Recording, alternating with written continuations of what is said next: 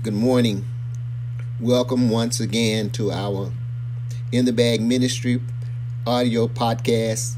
We greet you in Jesus' joy. Thank you for joining in with us this morning. You're going to need your Bible. If you have your Bible, turn, if you will, to the book of Ephesians, chapter 6, verses 10 through 12. And then 2 Corinthians chapter 10, verses 3 and 4. Ephesians chapter 6, 10 through 12. This is what is recorded in God's word. Finally, my brethren, be strong in the Lord and in the power of his might. Put on the whole armor of God, that ye may be able to stand against the wiles of the devil. For we wrestle not against flesh and blood, but against principalities, against powers, against the rulers of darkness of this world, against spiritual wickedness in high places. This is Pastor Reginald J. Houston, the pastor of Johnson Chapel, AME Church, in the lovely Lake Como area, Fort Worth, Texas. Ephesians chapter 6, 10 through 12. I want to talk to you a few minutes, if you will, about the weapons of our warfare. The weapons of our warfare. We're introduced to our text by a husband and wife team named Frank and Ida Hammonds, who gives to us this morning an understanding of what the Bible calls spiritual warfare. In his book and treatise, Pigs in the Parlor, Frank and Ida Hammonds points to the truth that demon spirits can and will invade and indwell human bodies. Since believers are owned by Christ, the Christian should always consider indwelling demonic spirits as unnecessary and undesirable trespassers. Permit me in passing to relate, a trespasser is one who unlawfully encroaches upon the territory of another. Saints of God, trespassers will always continue their unlawful practices until they are confronted and challenged on the basis of one's legal right. The Bible says that Jesus has purchased the believer with his own blood and has made that believer a steward over his own life. The devil has no legal right to one of God's children. However, it is up to the believer to defend his or her rights. No demon can remain when the Christian seriously desires him to go. James records, resist the devil and he will flee from you. James 4, verse 7. Paul points out to the church at Ephesus that demons are spiritual enemies, and it is the responsibility of each Christian to deal with them directly in spiritual warfare. Note here, after arguing his case and isolating and identifying the demon existence and the effects of sin's stain, odor, and consequences, Paul rests his case by saying, finally, my brethren, be strong in the Lord and in the power of his might. This strength is not acme muscle strength or strength of limb. No, this strength comes from one's knowledge of the word. The word says, the joy of the Lord is my strength. The power of his might comes from the teaching of the prophet Micah. Micah says, do justly, love mercy, and walk humbly with our God. It is not our might, but his might. For without God's intervention and grace, we have no sight, no might, no light, no right, and most will run and hide without a fight. Paul further instructs that after being strong, do something. Put on the whole armor of God, that ye may be able to stand against the wiles of the devil. Dress for success so that you can take your stand against the schemes, tricks, and deception that the devil sends your way. Look at your hands and say, put it on, put it on, put it on. Put it on and take a stand. For if you don't stand for the Lord, you will fall before the devil. Now watch this. The Bible says, for we wrestle not against flesh and blood. Wrestling is an accurate analogy in spiritual warfare because it speaks of close quarter fighting, which includes something we all know about: balled up fists, headbutting, scratching, biting, kicking, and choking. Wrestling is a one-on-one contest where one opponent singles out the other's weaknesses and looks for a strategy to become victorious. Satan tries to catch us off guard. That's OFF-God. He comes when we least expect him, and usually from the blind side.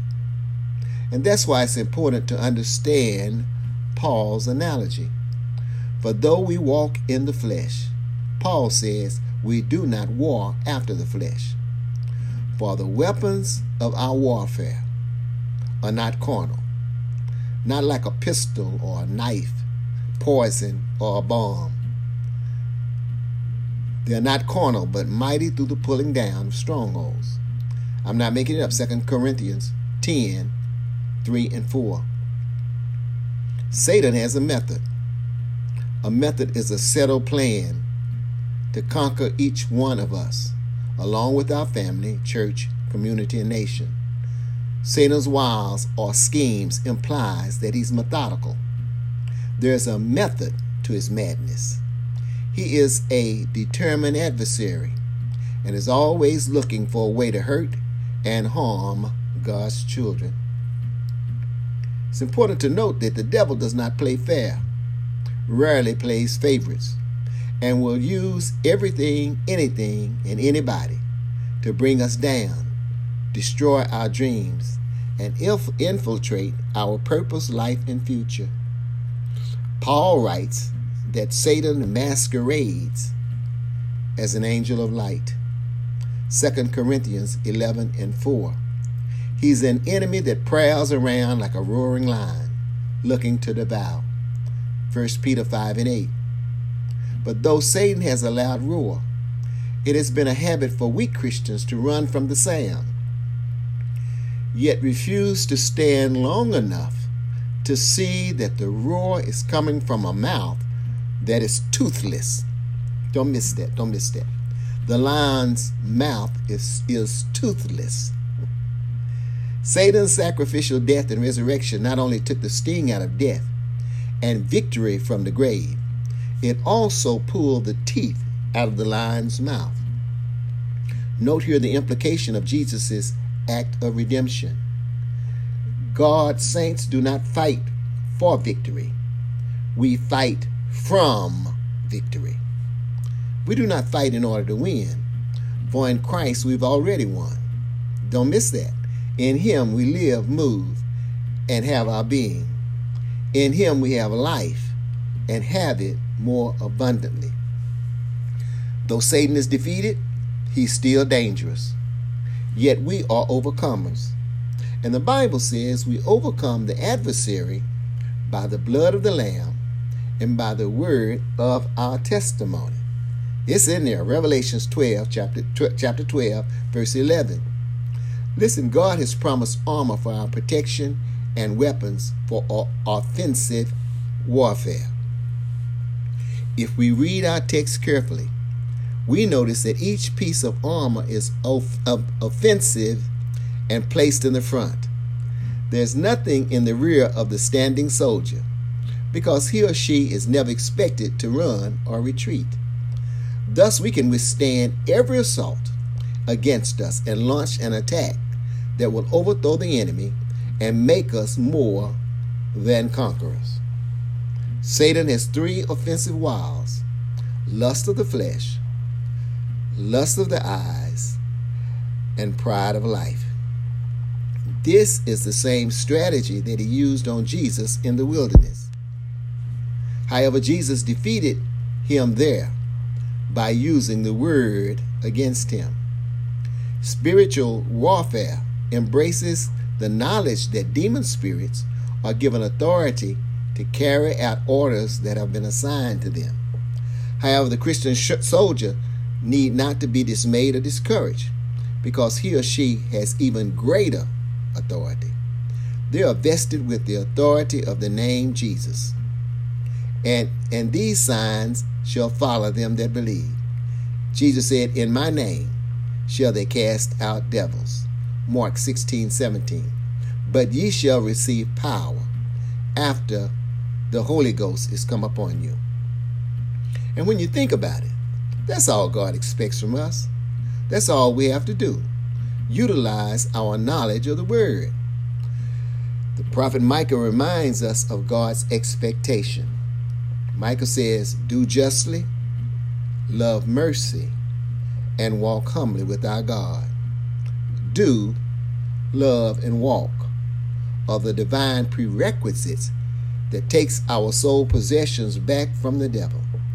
For surely it seems like the devil is in control. When we look at the state of our union with a pandemic that seems to be racing and raging unchecked, it seems like the devil is in control. When we look at all the lies being told in the Senate, which could be spelled S-I-N-I-T, Senate, we look at people bickering and arguing while thousands are unemployed, hungry and homeless. To the unsaved and unsuspecting that have no hope, it looks like the devil is in control. When we look at our American justice system, walled up like Jericho, partial and prejudicial, exhibiting a shoot first and consider the consequences of actions down the road and around the corner, it makes it look like the devil is in control. It looks like black and brown people are in enemy territory, even in this land of the free and the home of the brave. For Satan has stained the land with his pandemic and walled cities. The land is stained with injustice, immorality, and many of our so-called inalienable rights have become inadmissible in court. Corruption has corroded the very steel fabric of our Constitution. Satan has stained the land with funeral services in every state of the Union, where 175,000 citizens have died. Yes, it oftentimes looks like Satan is in control. Note quickly passing that we don't have to go to Washington, D.C. to see unnecessary meanness and madness and misery and murder. Satan has polluted and stained the land right here in DFW with his straightly shut up churches that resemble Joshua's battle at Jericho. For we have churches on nearly every corner, and crack houses, if not next door, just 3 houses down. Sad to say, but true anyway, the crack house does better business, has a larger clientele, which means more customers than the church. But that's not the worst part. The crack clientele are more faithful than church folk. Watch this, for they visit that place day and night. They will walk the streets barefoot and half naked in order to satisfy their lust of the flesh. And even the police can't keep them away. I'm not talking about anybody. I'm just talking about what God told me to talk about. Some of us get upset if the preacher holds too long or asks us to come to the phone on Wednesday night to pray. Yes, sad to say, but true anyway, our churches, like Jericho, are straightly shut up. None went out and none came in because of the Israelites. However, the stain in our COVID situation and scenario lies in the fact that Satan has convinced the church to shut up. Some say what you will or may, but the Bible calls that spiritual warfare. It's spiritual warfare when we fail to confess our mess. It's spiritual warfare when we talk about each other more than we talk about and commune with God. Satan has convinced the church, just shut up. There are some things that we don't talk about in the church. We don't mention out loud that drug addiction has infiltrated and contaminated the best of families. Don't say nothing about that. Don't you dare. Don't mention that hatred and hopelessness and homelessness have annihilated the best of our ambitions. Don't say nothing. Don't say nothing about pimps and pushers that are luring away the most promising of our youth. Gangs and bullies have used Al Capone tactics to take over our finest schools.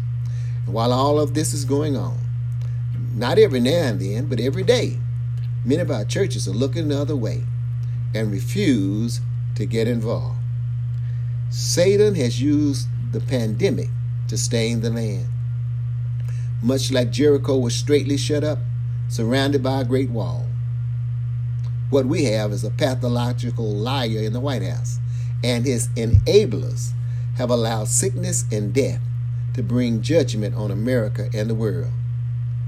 Their strategies of using divisive tactics to separate and discriminate. It looks like sin and its consequences have stained the land. One wonders, doesn't one? What can the church do to get the stains out of our community? How can we, few as we might be, become difference maker that turn the tide in our situation from formidable to faithful, from defeat to victory? I submit to you that just like a shout got the stains out of the way for Joshua and Israel, the whole arm of God can rescue us from the deadly wiles of the COVID pandemic. And that's why I believe Jesus told his disciples during communion, "This is my body, which is broken for you." That means he suffered, bled, and died, not because of what he was or what he did, but rather because of who we were and what we were doing. He was precious, but he died for the worthless. He was perfect, but he died for the pathetic. He was lowly, but he died for the proud. He was righteous, but he died for the corrupt. He was honest, but he died for the lying cheat. He was holy, but he died for the hateful. He who knew no sin became sin for us, so that we could become the righteousness of God through him. The Bible says at a place called Calvary, a carpenter laid his head in the locks of his shoulders, and he died for your sins and mine. Saints of God, he had never been a liar, never been a murderer, never been a thief, never been a gambler, never been a sinner or a cheat, but he died for all who had been and those who still are. Yet Sunday after Sunday, many live meaningless lives, refusing to understand that none of Satan's devilish devices could cast a single blemish on our Lord's perfection. Satan planned, plotted, and perpetuated his wiles to pollute Jesus' righteousness. Satan tried, but he could not use sin to shame him. Watch this. He could not use doubt to defeat him, could not use fear to frustrate him, could not use demons to defile him, could not use pain to persuade him, could not use hatred to control him, could not use suffering to shake him, could not use death to defile him. And Satan tried, but he could not make death to hold him. He was falsely accused by the high priest, bound and beaten by Roman guards, despised by Pharisees, hated by Sadducees, betrayed and forsaken by close friends, misunderstood by his own family. But there was no justice for Jesus. The Bible says he was stripped of his garments, spit on by his enemies, wounded by nails, and pierced in his side with a spear. A crown of thorns was jammed on his head, but in the church, where he is the chief cornerstone, there was no justice for Jesus. But remember, especially during this pandemic. If God's bringing you to it, He's able to bring you through it. Early that third day morning, He who died for our sins stood up to stoop no more, with all power in His hands. Somebody ought to shout, thank you, that all power was in His hands.